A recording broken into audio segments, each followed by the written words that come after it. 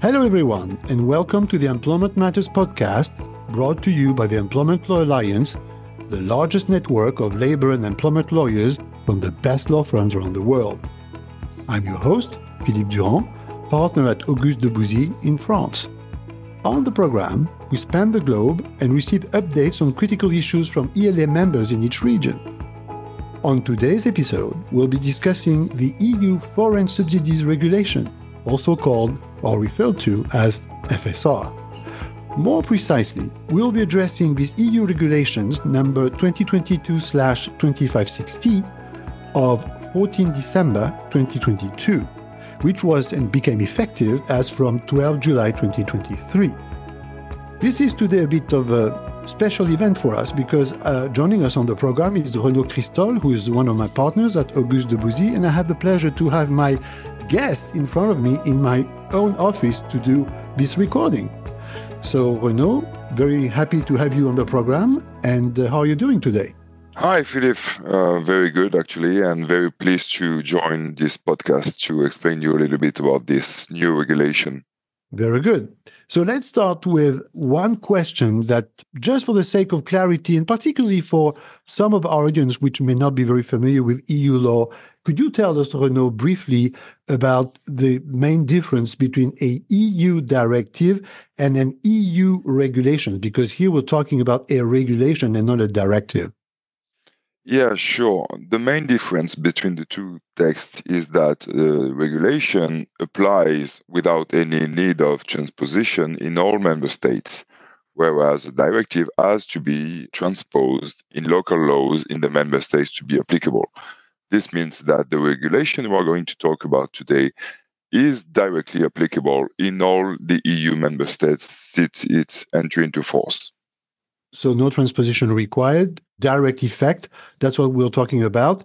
This regulation, Renaud, I was just saying that as an introduction, was actually issued by the EU Parliament and the EU Council on 14 December 2022, and it relates to foreign subsidies that would potentially distort the internal market, the internal EU market. What is, Renaud, the background behind this new regulation, this FSR regulation? The background is that EU countries wanted to have an instrument to be able to control subsidies that are given to companies by non-EU states and that may distort competition. When you're talking about an EU state giving subsidies to private companies, this can be regulated by what we call state aids, which is Article 107 of the treaty. But when it comes to non-EU countries, there is no regulation. And you had the risk of having distortion of competition due to these subsidies. That's why member states decided to put this new regulation into place in order to have the same level playing field for all the players in the EU, whether or not they are subsidized by any country in the EU or outside the EU. Now, Renaud, thank you for that we understand the background and the history for this new piece of legislation, which came into force, by the way, may I repeat that, on 12 July 2023. Could you tell us about the new powers that are now granted to the EU Commission and in which areas in particular? Actually, there are three sets of rules in this regulation. The first one gives powers to the Commission to start investigation in companies that have received subsidies from non-EU countries and are also active in the EU member states. The second one relates, and we will talk about this a little bit in details later, relates to merger control and merger and acquisitions that could be made by companies that receive these subsidies. And the last one is in connection with public markets and public tenders to which these non-EU countries receiving subsidies candidate in the EU with the help of the subsidies that have been received by the non-EU countries. Renaud, as you rightly said, we are going to leave aside two aspects of this legislation.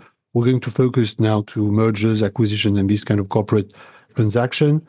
So in a few words, what types of corporate transactions are concerned here by this regulation? And what is the type of notification process that has been introduced by this new FSR regulation? And before we talk about applicable thresholds.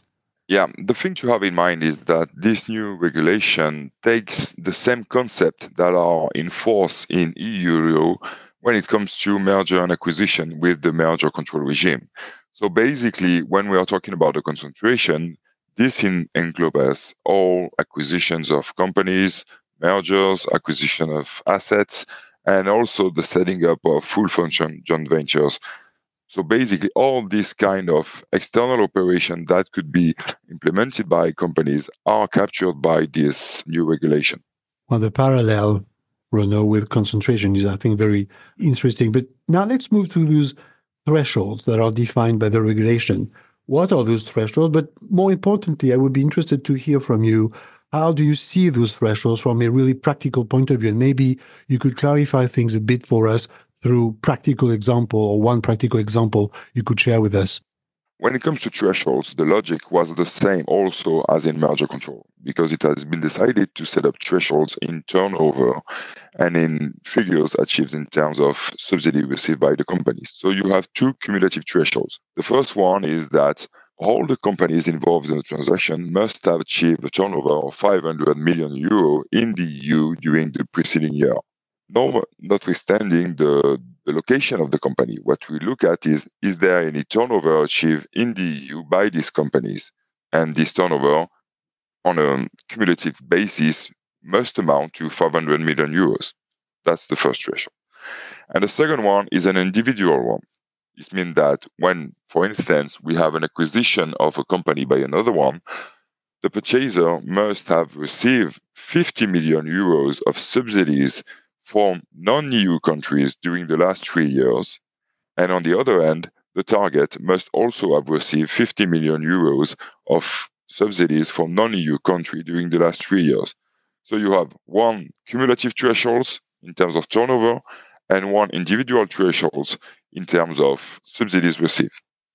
To give you a simple example, this would imply, for instance, that a company which have achieved this 500 million euros of turnover and beside has received subsidies from the UK, for instance, or Switzerland or the US for more than 50 million euros would be captured by this new regulation. Because what is important to have in mind is that the countries we're talking about are all the countries that are not part of the EU 27. So basically, it's all the countries in the world except for the one that are in the EU. So that's very clear. And I think the example we give will shed some judicious and useful light on those thresholds. I think now we need to really try to define and have your views, Renaud, on what the regulation has in mind when it talks about foreign subsidies. You did talk about state aid, but could you tell us what the regulation talks about when it talks about foreign subsidy or foreign subsidies? Yes, this is actually the key concept of this regulation, because if we were merely talking about subsidies as we understand it in the common sense, this will be a not so broad regulation. But we are not talking merely about subsidies. We're talking about a more broader term, which is contributions. This means that it encompasses subsidies, loans guarantees, capital injections, compensation for financial burdens imposed by public authorities, debt forgiveness, purchase of goods or services, and also foregoing of revenues. So basically, and in a nutshell, any amount of money that comes out from a state to a company, or any amount of money that should be retrieved by a state from a company but which is not, is captured by the notion of contribution and subsidy. And again, to take a clear example for you to understand, this will mean, for instance, that companies that are working or selling products to a state can be captured by this tax because, as I said, the purchase of goods or services is considered as a financial contribution when it comes to the regulation. So basically, each company which sells goods or services to non-EU member states will have to look at how much they have perceived in terms of sales from these non-EU countries to see if they are or not captured by the thresholds. Wow. And also, the amount of money and the contribution we're talking about can come directly from the state, but also can come from any local authority, any public company. So when you take the same example I was taking, any company which is selling goods to a state or selling goods to a local authority or selling goods to public companies, again, this broadens the scope and leads to the inclusion of this company to the regulation. Obviously, Renaud, so this concept of state aid or foreign subsidy is quite broad, and that was very clear. Now that we have the thresholds, now that we know what would be viewed as a foreign subsidy, we need to talk, I think, about timing, because I did say at the outset of this, as an introduction to this podcast, that this is a notification process with the EU Commission. So timing is always very important for this kind of process, of course. What sort of delays are we talking about here in this FSR regulation, Renaud? Again, this regulation has been thought to be a lookalike of the merger control. This implies that you have a standstill obligation. You cannot execute the transaction and perform the transaction until you have obtained the clearance. So this is very important because this will add a new delay to transaction schedules in addition to merger control and sometimes a foreign regulation that could apply locally. Fortunately, the delay that have been set up are the same as in merger control. So we are talking about as the EU merger control. So we're talking about a 25 days delays starting from the date of the filing of a complete filing. But again, as in merger control, there will be a necessity to have an informal action before filing, which is called a pre-notification in merger control, and which is also be called pre-notification in that respect. So basically, you will have this pre-notification that could, for experience, last at least 1 month or 1.5 months, and then you'll be authorized to formally file.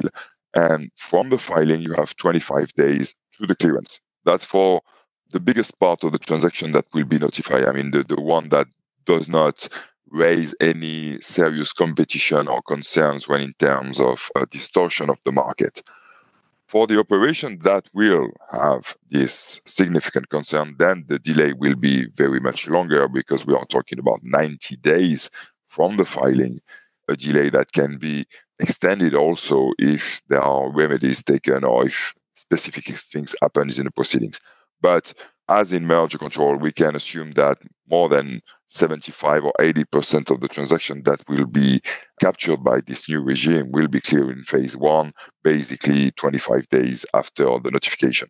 Well, no, so that's very clear. We understand there are two types of delays, although you did say that the shortest one would normally apply. Now, you did say that a core issue in this EU regulation is the concept of foreign subsidy, but I think there's a second one, which is also a key part to it. I alluded to it. You also talked briefly about it a few seconds ago.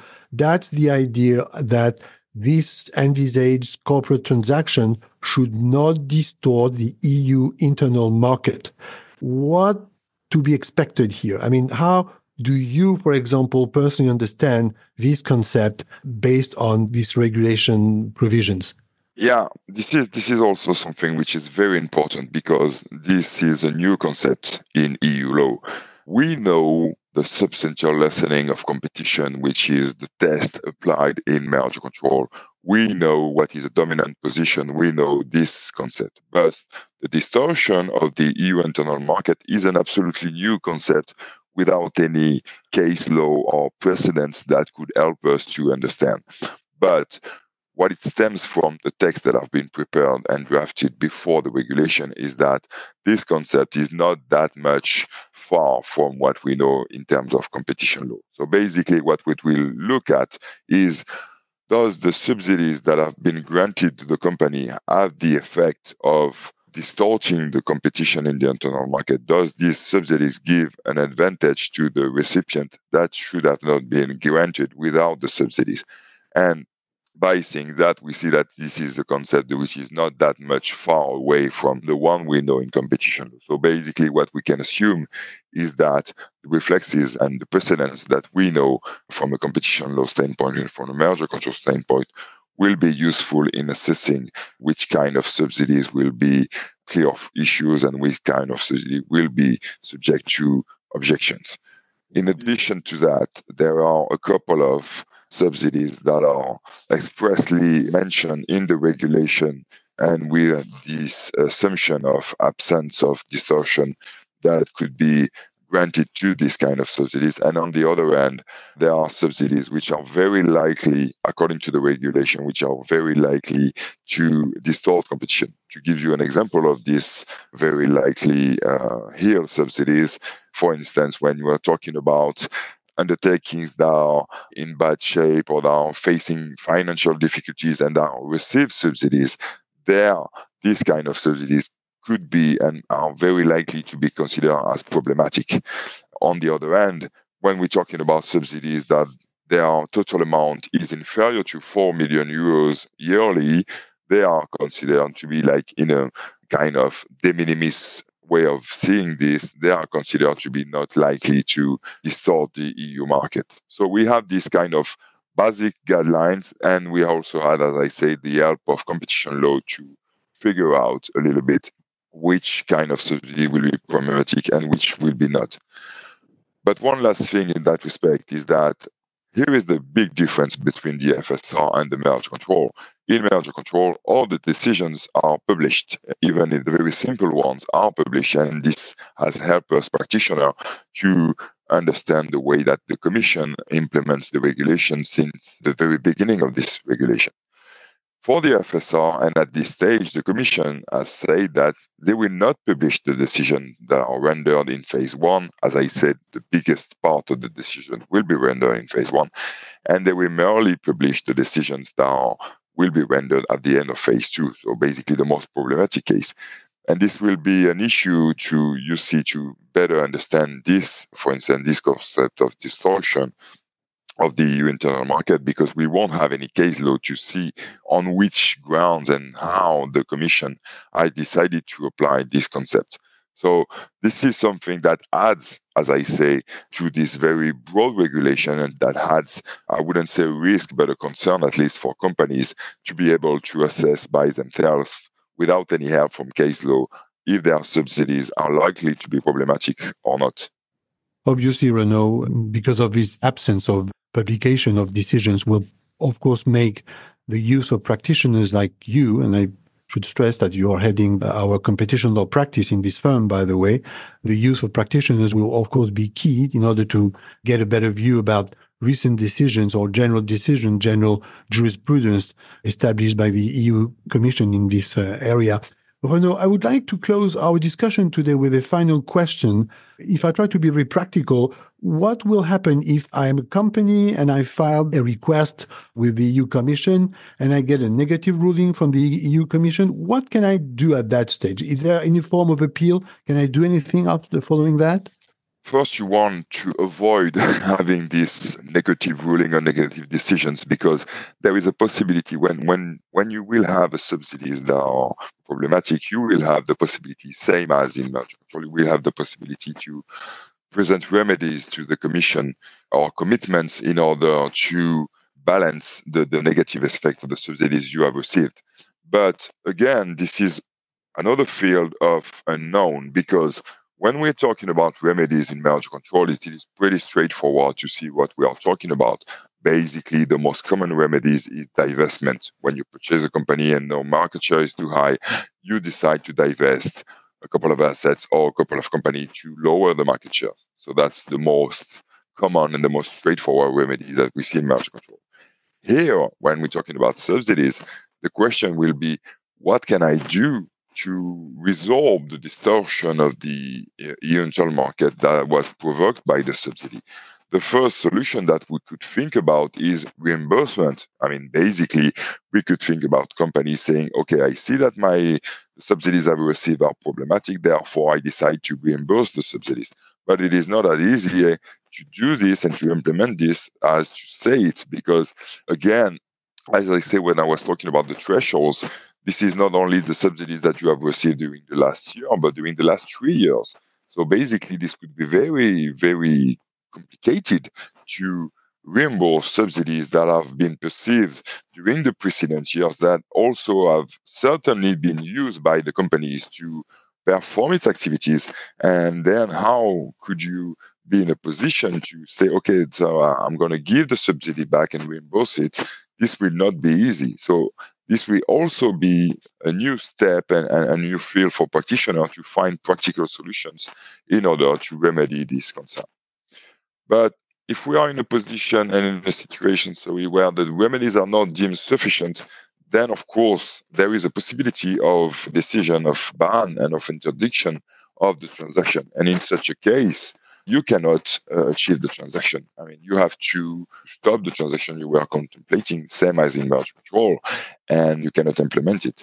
However, this risk must be, I would say, minimized, because when we look at what has happened in merger control during the last 10 years, if I'm correct, we merely have, I would say, 10 decisions of interdiction. So basically one per year, which is not that much. So if we assume that the statistic will be pretty much similar when it comes to FSR, this will not concern a lot of transactions at all.